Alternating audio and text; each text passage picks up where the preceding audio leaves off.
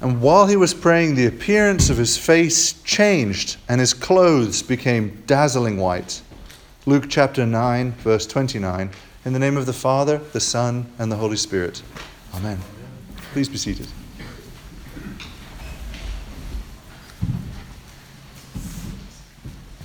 Drawing near to God will change you. When Moses talked with God on Mount Sinai, it had the effect of making his face shine. And this isn't a metaphor, it's not just sort of a poetic description. Literally, his face shone with the naked eye. This isn't some faith statement. His face was bright, glowing light. It was such a freaky thing to see. It scared everybody. It says in Exodus 34, verse 30, that Moses had to cover his face just to stop freaking everybody out. And when he would go back in to meet God in the cloud on Sinai, he would unveil his face. What I love about the temporary transfiguration of Moses and the lessons from Transfiguration Sunday is it really makes manifest that God is real, that his glory is a real thing. That I think there's this tendency to, when we talk about, say, God's glory or his holiness, as if they're sort of pious concepts, inside the minds of those of us who believe. And what these encounters show us is these words refer to real things that when you encounter them will have a real effect.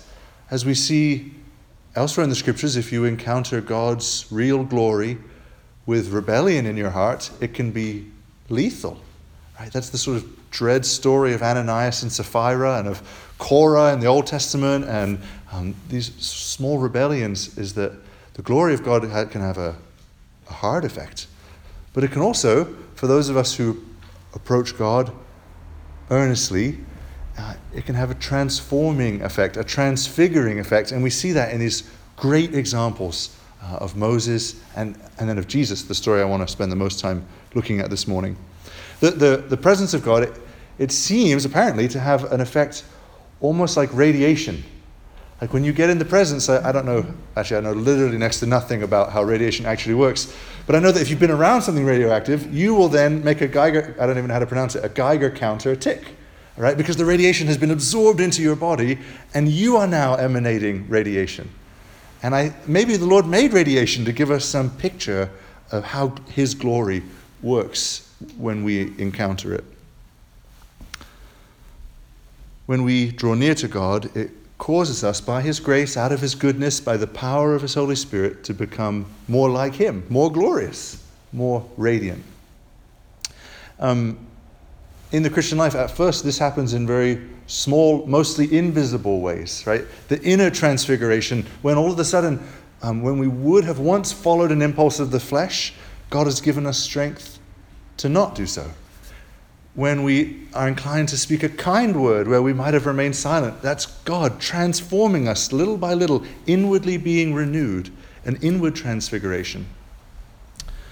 But all of this actually will culminate, it has its final fruit in outward transfiguration. That, believe it or not, it is the destiny of each of us to glow with a radiance of God. Now, for almost all of us, almost certainly, this won't be till the resurrection. But this is the clear promise of the scriptures. St. Paul writes in Philippians chapter 3, verse 21. Jesus will transform our lowly body to be like his glorious body by the power that enables him even to subject all things to himself. So we're actually all on this transfiguration, this trajectory towards transfiguration. Ultimately, when we are raised from the dead, we will have a glorious, glowing body, like the angels who are sort of fully reflective of the glory of God by his near presence. The Lord, in his wisdom, gave us some glimpses of sort of the end game of this in the life of Moses, right? By Moses, who the scripture says was the most humble man who ever lived, which is one of the sort of weird, like hard statements to even swallow. Like, how are you the most exceedingly humble, right? But he was the most humble man, and that's not incidental to the fact that he was the one chosen to draw so near to God that he would have a reflective brilliance. That when he called Moses up to Sinai, Moses, the process of the end game of final transfiguration, of being radiant with God's glory, began for him before he died in this life. We see something kind of similar, actually, a bit different, but similar in the life of Elijah.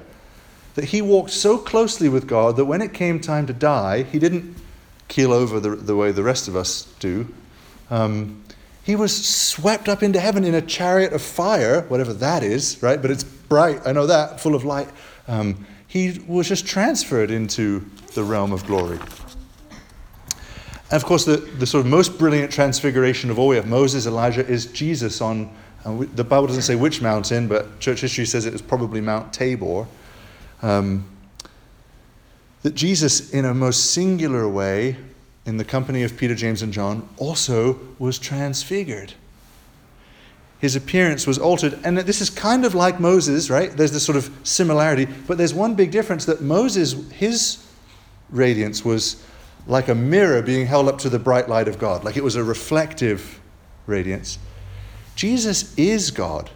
So the light for him wasn't just sort of by reflection. It was emanating from within himself. Right? That's why not just his face shone, but his clothes turned dazzling white, as the gospel says. His whole body was, for a moment, the veil was off. He was showing the glory that he had to his 3 apostles who were with him. I think, so much of the gospels are showing, like, oh, you love Moses? One greater than Moses is here. Right? That's so much of the life of Jesus, and similar in this incident. And it's in this sort of temporary transfiguration, it's very interesting that then also Moses and Elijah show up. These 2 people who had drawn so near to God's glory in their life and who hadn't been seen on earth. Moses, lest you forget, he disappeared 1,500 years ago prior to Jesus, and Elijah 700 to 800 years ago. These people have been long gone from the earth. And here they are just talking with Jesus. And it's to me one of these sort of delightful, puzzling details that only Luke includes what Jesus was talking about. It says he was talking about his departure, his soon-to-happen death. So I'm like, why is Jesus telling Moses and Elijah about what's to happen? I don't know the answer to that. But I think maybe it reveals something that the Lord cares for all his servants, whether you're on earth or in heaven, dead or alive. The dead are, of course, alive to the Lord. He is filling them in with knowledge and relationship with himself. I think there's a comforting picture there. As I was thinking about this lesson, when weird stuff happens, stuff that's outside of the ordinary in the Gospels and in Acts, the apostles, their first guess is that they're in a vision, right? When Peter's woken up in the jail by an angel, it's like he thought he was just in a dream. I bet the apostles, when they saw this Jesus glowing white and Moses and Elijah, I bet they thought it was a vision. Only maybe when Peter pipes up, like, well, let's build some tabernacles. And the gospel says the moment he said that, it's like as Elijah and Moses are sort of vanishing from sight, that they realize, no, this was really happening. This wasn't a trick of the eyes. It wasn't a hallucination. They were really seeing what they thought they saw. And in a way, it's sort of the final epiphany, right? The message from sort of the second part of what happened, which adds to the strangeness, the extraordinariness. This cloud comes where they are, and a voice from the cloud. And it says they're terrified, and the voice says, "This is my son, my chosen. Listen to him." Which is the same message as at Jesus' baptism, right? When he was first revealed, the voice from heaven said, "This is my beloved son, with whom I'm well pleased." And here, sort of just before he'll begin the long, dark road to Calvary, when sort of the plots of those Jews who were opposed to him were to begin to be set into action, he has this sort of final epiphany. This is who this is. This is the Son of God. Listen to him. And I can't help but think when Peter, James, and John then saw Jesus be betrayed and beaten and crucified, that memory of seeing him transfigured would have been sort of held in this parallel tension of, okay, like what I'm seeing right now is horrible and makes no sense, But this was the same Lord who was transfigured. This can't be an accident, as in fact it wasn't. This can't be the end, as in fact it wasn't. I think Jesus gave this vision to the disciples that they would have some shred of faith to hold on to when they were to encounter what they next saw, which was Jesus suffering. I think it's good to recall to ourselves that right now, this very moment, Jesus is still in his transfigured body. He is sitting at the right hand of the Father in his resurrected human body that's been fully glorified. That was his sort of next presentation of a glorious body, was in the resurrection appearances, right? This was sort of the transfiguration's like a trailer for then the full thing that was to come in the resurrection. Right now, Jesus is living in that body, and Moses still, Elijah still, Peter, James, and John, they are also in heaven with the Lord, radiating God's glory. They're still waiting for the resurrection of the body, but they are already presently alive to the Lord and are one step further in that journey towards being transfigured. What does all this mean for us? What we see, I think, in these transfiguration stories is that they were the result of drawing near to the Lord.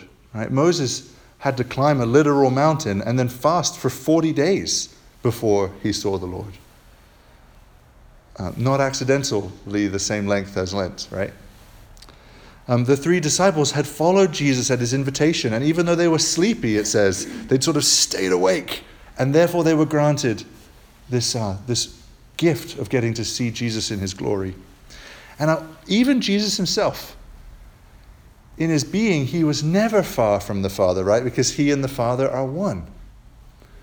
But I think it's an important detail of the scriptures that Luke adds in verse 29. It says, while Jesus was praying, his appearance changed. And I think that's kind of our clue for what does this mean for us. That if we desire to be transformed by God, we have to draw near to him. We won't become shiny like Moses right away. But it's interesting, if you read in church history, in the lives of a lot of saints, there are many, many incidences where Christians, men and women, had drawn so close to Jesus in their life of discipleship that they actually did start to emanate this sort of unearthly glow. Transfiguration begins with inward transfiguration. It can extend outward, and ultimately it will when we're raised from the dead. And the means that God has given us, because he is invisible and everywhere, we don't have to climb a mountain on the Sinai Peninsula to go meet him. The means he's given us to draw near is as simple as prayer. And so what I want to call you to as we go into Lent, right? Lent begins on Wednesday, is don't just take away something, don't just fast, add prayer, right? Don't just clean out the house, invite good company over, right? The company of God himself. Whether it's seeking to pray sort of quick arrow prayers in the midst of the day, being able to set aside times for prayer, joining the church in her prayers, whatever it may be, add prayer in Lent. That's the reason we fast, is that we might increase in fervency of our prayer life, which means drawing nearer to God so that we can be more transfigured, that we can be made more like him, more glorious, inwardly and outwardly. This is actually a promise that God gives us in James chapter 4, verse 8, famous verse, right? Draw near to him, and he will draw near to you. Draw near to him, and he will draw near to you. It is not often instant, right? Like Moses is a good picture, fasting on his face for 40 days before the Lord revealed himself to Moses. Drawing near doesn't mean, okay, I'm here, God, where are you? Oh, you're not here, okay, I'm gone. Right? That's kind of how I think sometimes I'm inclined to live in prayer. No, keep drawing near. Keep practicing prayer and the disciplines which we especially focus on in Lent time. Because we're saying, Lord, I want you to draw near to me. Here I am, please. And keep pushing into approaching him. He promises to draw near. Most of the time, when he does draw near, it's in a very quiet way, as you know, almost imperceptible. But at some portion of our spirit, knowing that sense of the Lord is near. And it's hard to even explain what it feels like because it's such a unique experience, and it is so gentle. He has such a quiet presence most of the time. But it's also the case, as many Christians testify, sometimes in life you'll draw near to God and he'll draw near back in like the cloud that terrified the apostles, in this sort of overwhelming, dreadful sense of, wow, God is near. Oh my gosh. I think it's good as a Christian to be open to that, to know that that is how God might meet us sometimes. In your prayer closet, while you're walking down the street, maybe here at church, I don't know when. Maybe not ever. But to know that the Lord still does meet us in that way sometimes. And sometimes very quietly. Drawing near to him in prayer is everything. When we draw near to him, it's an act of faith that then allows God to come with his glory and transform us from one degree of glory to another. But ultimately, right, the glory is his. It's a reflected glory, a glory that he's infusing into us in his mercy. And the glory is his, Father, Son, and Holy Spirit. Amen.